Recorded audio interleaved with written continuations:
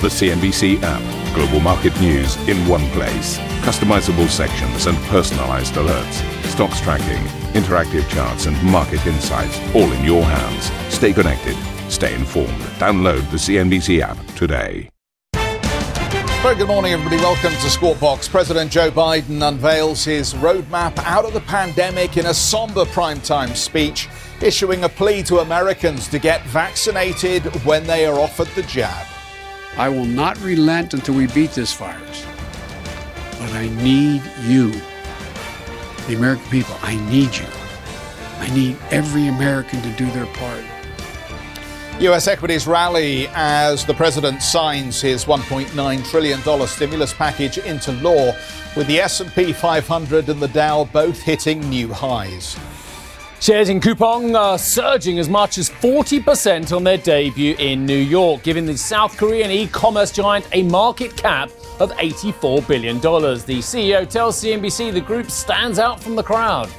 I think we're unique in our investments in technology and end-to-end integration, not only in Korea, but globally. And two Asian giants eyeing two new listings in two very different ways. Baidu seeking to raise $3 billion in a secondary listing in Hong Kong, whilst Grab reportedly takes the SPAC route. Tensions between the EU and AstraZeneca rise as reports suggest the company will miss already reduced vaccine delivery targets, with Commissioner Thierry Breton saying he is not seeing best efforts.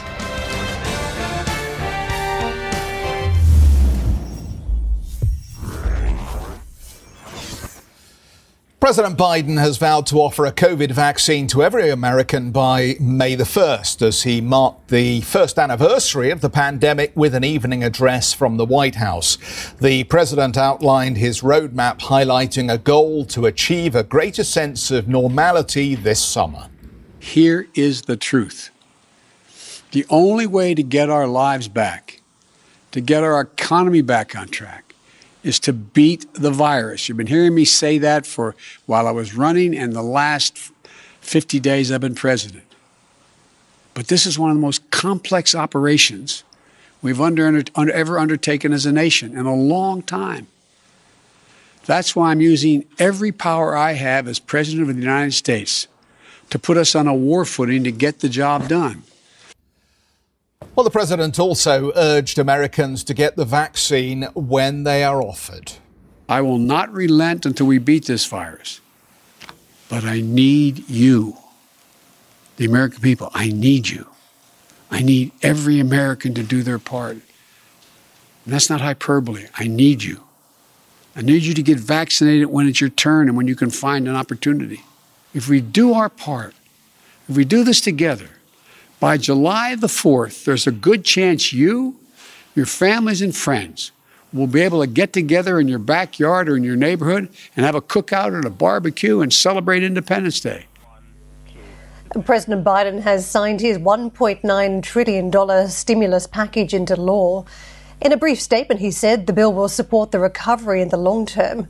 The legislation includes a fresh round of direct payments, as well as an extension to jobless benefits and aid for state governments. Yeah, look, I think there's two things I notice from this Biden address, what I think is very interesting and very good news for the United States as well. And we've seen the forecast for economic growth this year, which is going to be a bit weird, isn't it, because of year-on-year comparisons as well. So, again, we talk about base effects and inflation. I think we can talk about that in the economy as well. But there's two things which I think are very positive. One is his statement about May the 1st. And I've just pulled out your read again to offer every American a vaccine, albeit probably only the first vaccine. And of course, there's a difference between having one and two, which we all know now, by May the 1st. And this huge amount of money via stimulus checks and support for various parts of the economy, which actually proved so contentious with the Republicans, some saying this is a lot of it isn't actually to do with COVID now.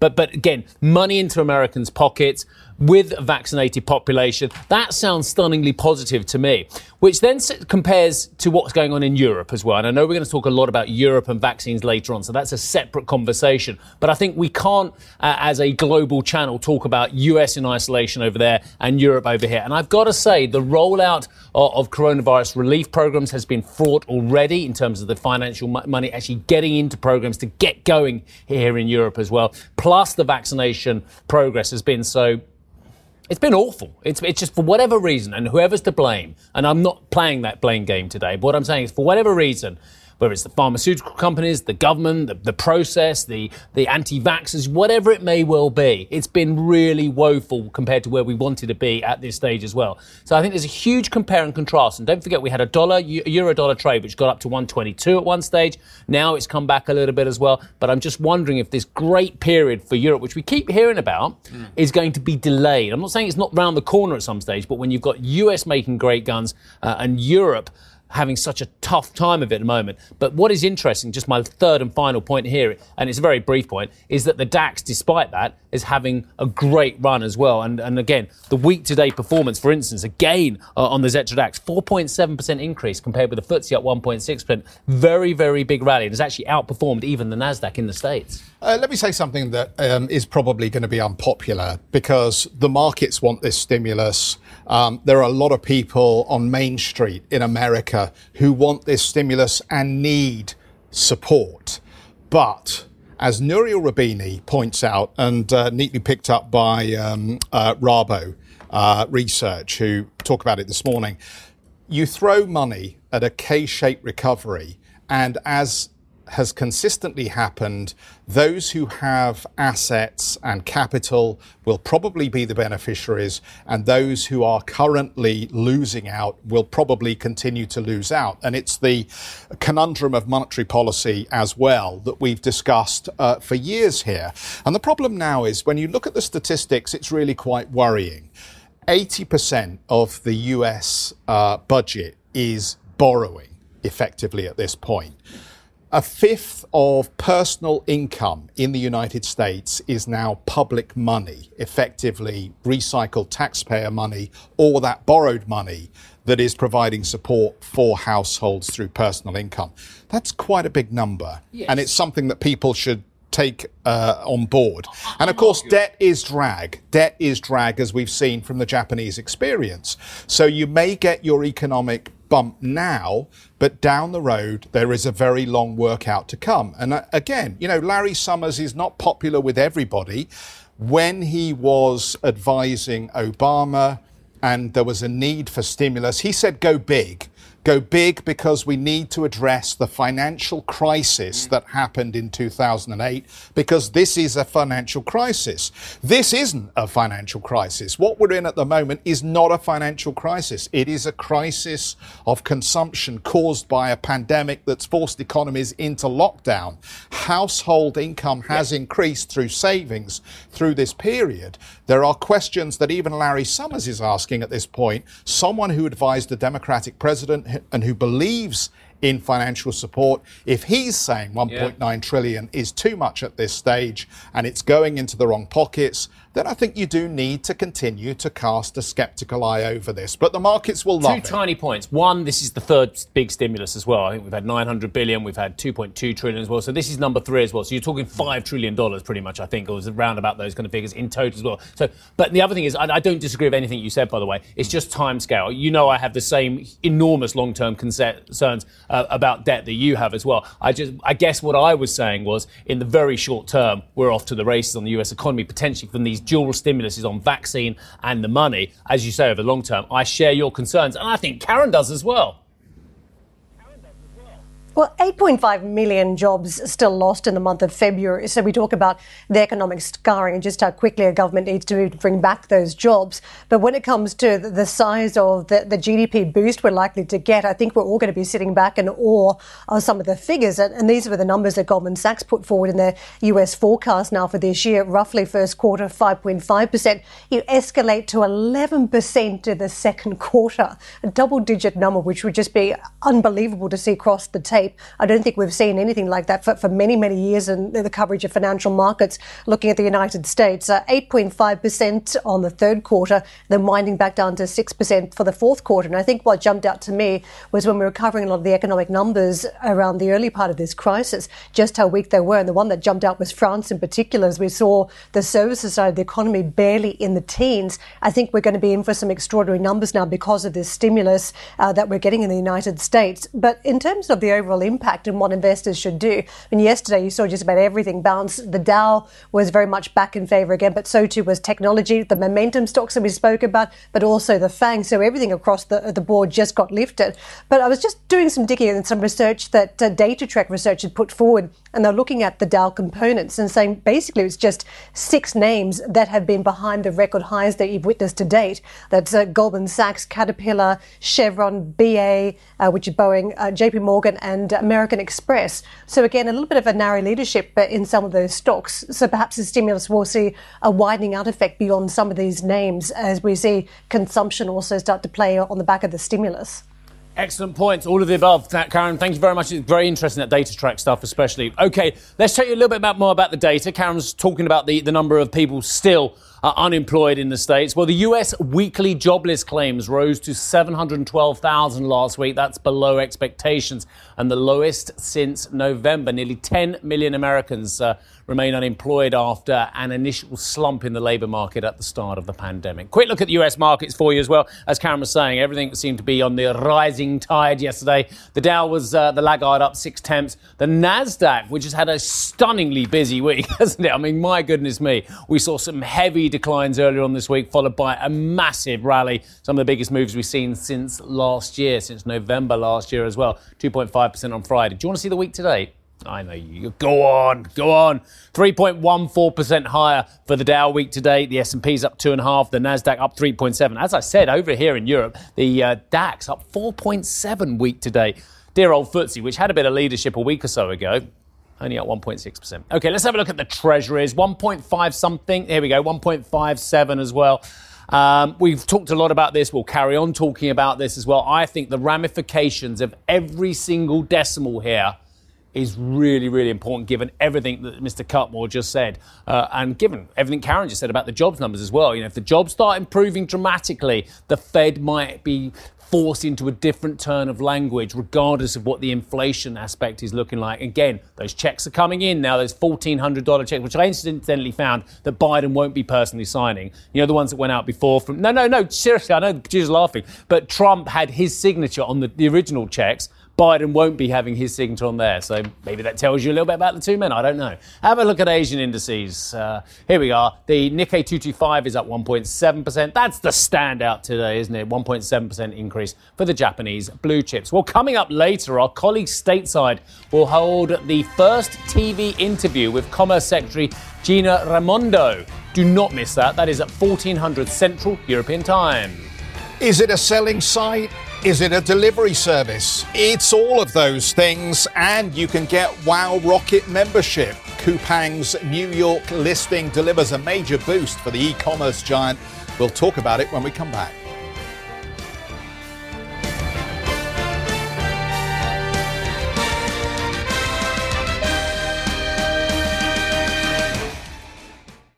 Listen to CNBC's Beyond the Valley, the podcast that explores the biggest tech news from across the globe. Join me, Arjun Karpal. And me, Tom Chitty, every week as we bring you insights into the top stories, unpack the latest trends, and find out where the industry is headed. Now available on Spotify, Apple Music, and Google Podcasts. Hello, I'm Jeff Cutmore from CNBC. There are some obvious do's. Do focus on depth of shot and good lighting. Do be prepared for tech failures. Adapt, apologise and move on.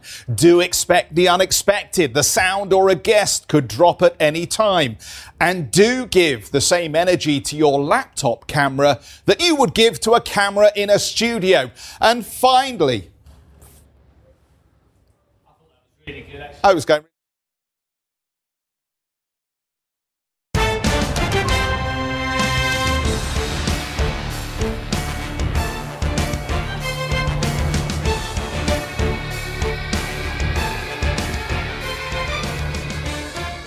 The South Korean e-commerce giant Coupang has closed up 40% on its debut session on Thursday and continued gains after hours. This is the big SoftBank-backed company, which clearly has had an incredible listing. One of the biggest international listings in the United States since Alibaba back in 2014. The e-commerce giant tapping into what, of course, has been one of the biggest pandemic trends, the switch in business towards online. We've seen a whole string of traditional companies reporting this week, and some of the luxury space, some more down market. And they've certainly been at the forefront of that change too, the digital acceleration that's taken place. But let's get out to Sherry for a little bit more on the story. Sherry. Thank you very much, Karen. So during the Asian programming this morning, we've been saying that Coupang delivers and it's a debut, or Coupang skyrockets. And actually, this is an e-commerce giant in South Korea that is known for rocket delivery because they're so fast. So same day delivery or pre-dawn delivery. So this is really the market leader in South Korea, and going all the way to New York to list, and they did see that 40% of an upside right at the market close on the first trading day from the issue price of $35 per piece. And of course, regarding this issue price to begin with, they've been upsizing it quite for a couple of times as well. And you're looking at, of course, Bum Kim, the CEO and founder of Coupang, ringing the bell there. And he talked about how they're just getting started with this IPO.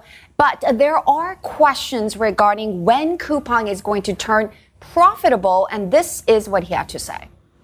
Our investors understand that in the long run, the incredible value that we build for our customers are always going to be aligned and will come back in the form of value for shareholders. Shareholders and investors have always been, shareholders and customers have always been aligned in the long term. I think, for many short-term investors, we may not be the right company, but for long-term investors who understand that long-term customer value brings back shareholder value, we're excited to partner with them on this journey.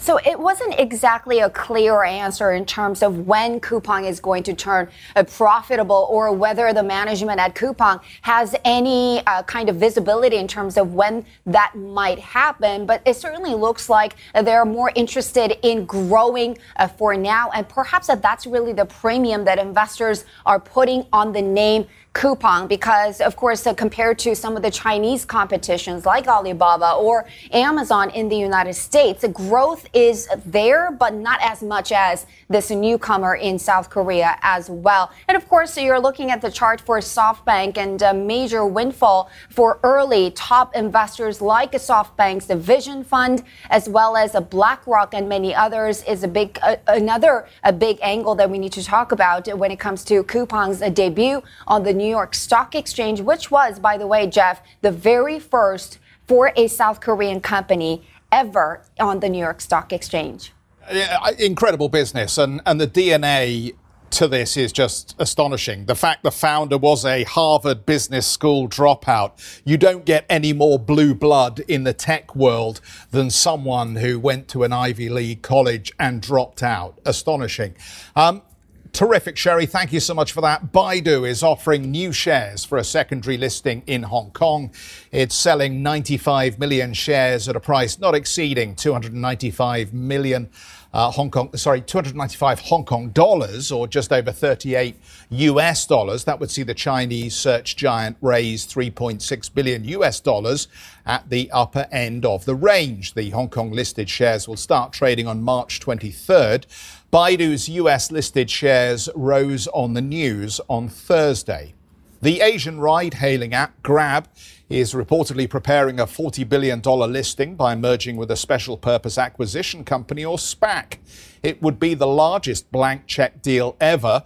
Grab executives are reportedly aiming to raise up to $4 billion from private investors and are believed to be in talks with Silicon Valley VC firm Altimeter, which has backed two SPACs. US SPAC listings have raised over $80 billion already this year, closing in on the full year record of $83 billion set in 2020. I think it's safe to say they'll surpass that. Investment firm Interprivate has 3 SPACs, which raised $810 million in IPOs last week. Interprivate's vehicles focus on acquisition targets in tech and digital infrastructure. Its first SPAC listed last year and is set to complete a merger with car technology startup Eva today. Well, Ahmed M. Fatou is the CEO and founder of Interprivate Acquisition Corp and joins us now. Ahmed, thank you very much indeed for joining us. And just, if we can just start a very nice, easy question on the first one. Just remind our viewers why SPACs are so exciting for them as investors, as opposed to for people like yourself as the founders of these SPACs. Sure. Well, a SPAC, when first listed, offers investors the opportunity of both a store of value, because the investment just sits in a trust, earning interest like any other cash type instrument, but with the optionality of participating in a deal, much as they would if they had an allocation in an IPO. When we find our target and announce the transaction, the investor then has the choice to remain in the deal or to redeem their original investment at the original $10 share price. So that's why it's quite interesting to investors, and in some ways, a free option to look at the transaction or take back their money. That's really good, and thank you for the clarity. But in my mind, if the founders and managers of these SPACs are getting, and I've heard these kind of numbers, around about 10 to 20% shareholding in the SPAC, surely that puts that private, that retail, that investor coming in from all kinds of walks of life and parts of the market, surely that puts them at an immediate discount of the value of the actual underlying assets.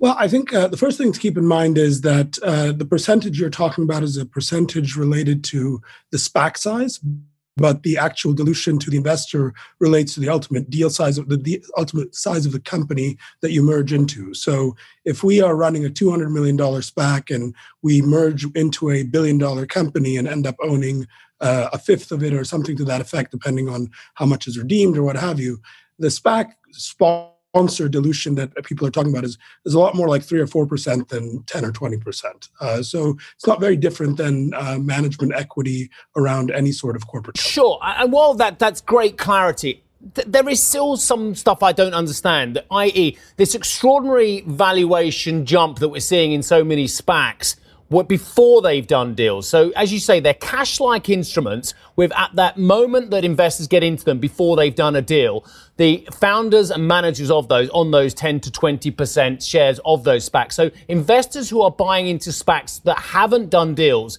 you agree with me then, are at a massive discount on their value of their asset before the deal is done? No, because the equity that the SPAC managers receive is worth zero unless the deal is done. So if at the end of the day, the SPAC managers don't end up executing a transaction that everybody's excited about, all that equity is wiped out. The equity that came in for people who put up the money into the IPOs or were buying the listed shares, that all goes back to them as cash. But the sponsor equity that was set up to run the working capital of the SPAC, that all just gets wiped out. Can you talk to me as to why some of the Silicon Valley names, these startup ventures, are now looking towards SPACs as an option? It used to be apparently a fairly shunned process for Silicon Valley names, but now very much part of the big mix for boards, which I find quite staggering if you look at some of the IPOs and how well they've done. IPOs that have tripled since last year. Why would an entrepreneur want to bring a company that they've founded to a SPAC instead of taking it on the standalone IPO process? Sure. There's a couple of phenomena at work there. First of all, the SPAC structure, which exploded last year, it's not really a coincidence. We were actually on the podium of the New York Stock Exchange exactly a year ago today, and it was the day after the pandemic was declared. So market dropped 2,400 points at my fingertips, so hopefully that won't happen today for everyone. But we all went home and we had a couple of months where everyone was a deer in headlights. However, what happened after that was that entrepreneurs and founders of technology companies and other high-growth companies realized that the SPAC structure allowed them to do something a traditional IPO doesn't allow you to do, which is to share the projections regarding the future, because you're not actually doing a public listing when you're merging with a SPAC. You are merging an existing private company, and you're free to speak about the future in your merger negotiation with a SPAC. So when you have a year like last year where COVID made everything very uncertain about 2020, and you wanted to start talking about what was going to happen post-COVID, you couldn't do that in a regular IPO, and you could do it in a SPAC merger. So you'd be able to speak about the pro forma 2021, 2022 type of trajectory. Of course, once that happened, a lot of venture capitalists and entrepreneurs also realized if they had business plans that had defensible projections that went out further, they could take a look at 23, 24, 25. In my opinion, that's only valid if you have some fairly robust assumptions that can be diligenced, and some contracts, commercial partnerships, things that give you a good sense for what that future looks like. But the bottom line is you could not do any of this in an IPO because of the regulations. And that's really what has led Silicon Valley to embrace the SPAC structure. What's jumped out to me has been how quickly other exchanges, other international cities are trying to catch up to the United States, where they've seen what's happened in New York and said, we want part of the action on SPACs. Are there any clear advantages that the US has, or do you see other markets being able to play a very competitive role with SPACs? Well, I think the advantage in the US of a SPAC over an IPO in the US is probably most stark because of the regulation that I mentioned around a US IPO and the lack of a safe harbor for forward-looking projections. So the structure around, or the regulatory regime around private placements and M&A, which allows for forward-looking statements, offers a very stark advantage over a US listing. I think if you think about other listings, it'll really depend on what are the rules in those listings and what are the rules that are going to govern SPACs in those listings, and how different are the IPO rules than the SPAC rules in each of those jurisdictions. And I really can't speak to each one overseas, but I would imagine that there are probably going to be disparate outcomes depending on the regulatory regimes in each one. I would add to that just the number of US companies that have the sort of growth profile that is attractive to investors who participate in SPAC transactions. It's obviously a larger number of companies that have the sort of growth profile as well as the market cap size. You're really looking for companies that are typically in that unicorn status of $1 billion or more with a high growth profile. And there are more of those in the US than there are overseas, although we certainly are seeing some overseas who are trying to come and list in the US markets to take advantage of the structure here. Ahmed, they are often pump and dumps. Those are not my words. Those are the words of Nate Kopikar, co-founder of the hedge fund, also partners in Institutional Investor. He says the lofty projections made by SPACs are 100% helping create a bubble mentality. Wasn't the point of the IPO process about limiting the often outlandish claims that are sometimes made about growth projections and financial projections? By bypassing that formal process, aren't we now in a situation where people actually are allowed to make relatively outlandish calls? How do we bring discipline to the SPAC market and then ensure the protection of underlying investors? Because, I mean, CNBC tracks SPAC performance, and I think the last time I looked, 66% of them were trading below the offering price. Yeah, I think there's a couple of things to unpack there. So first of all, I think there's plenty of evidence that there's a lot of hubris in both traditional IPO outcomes as well as SPAC situations. I do agree that if you take, the data is there. If you take the long history of SPACs and see how those have done, there was certainly historically adverse selection. But I actually think if you look now, if you are a pre-IPO company and you have the choice to come public through a SPAC now or wait for an IPO, it is a very rare company now that is deciding to wait that extra year or two, provided that they're actually ready to come out. And again, I come back to saying that the dynamic has changed and the target universe has changed. So the quality of the SPAC sponsors the quality of the companies is really what's going to define whether this is going to be a good stock or not later on. So I'd be curious to see what it looks like in a year or two. I do think with the sheer number that are being launched, it's inevitable that you're going to have some that are more speculative than others. And I think this comes down to vetting the sponsors and the sponsors vetting the companies. But I would point to a whole bunch of companies where whether or not they were able to point to projections, people were speculating as to where they were going, irrespective of what they could or couldn't tell. In fact, I would argue that there's a little bit more accountability when it's actually the SPAC or actually the target company that's giving you that information. Let me just ask you a very quick follow-up question here, because the VC industry makes its pitch on the basis of we bring support and skill into early stage businesses and we help them grow and we help them find a path.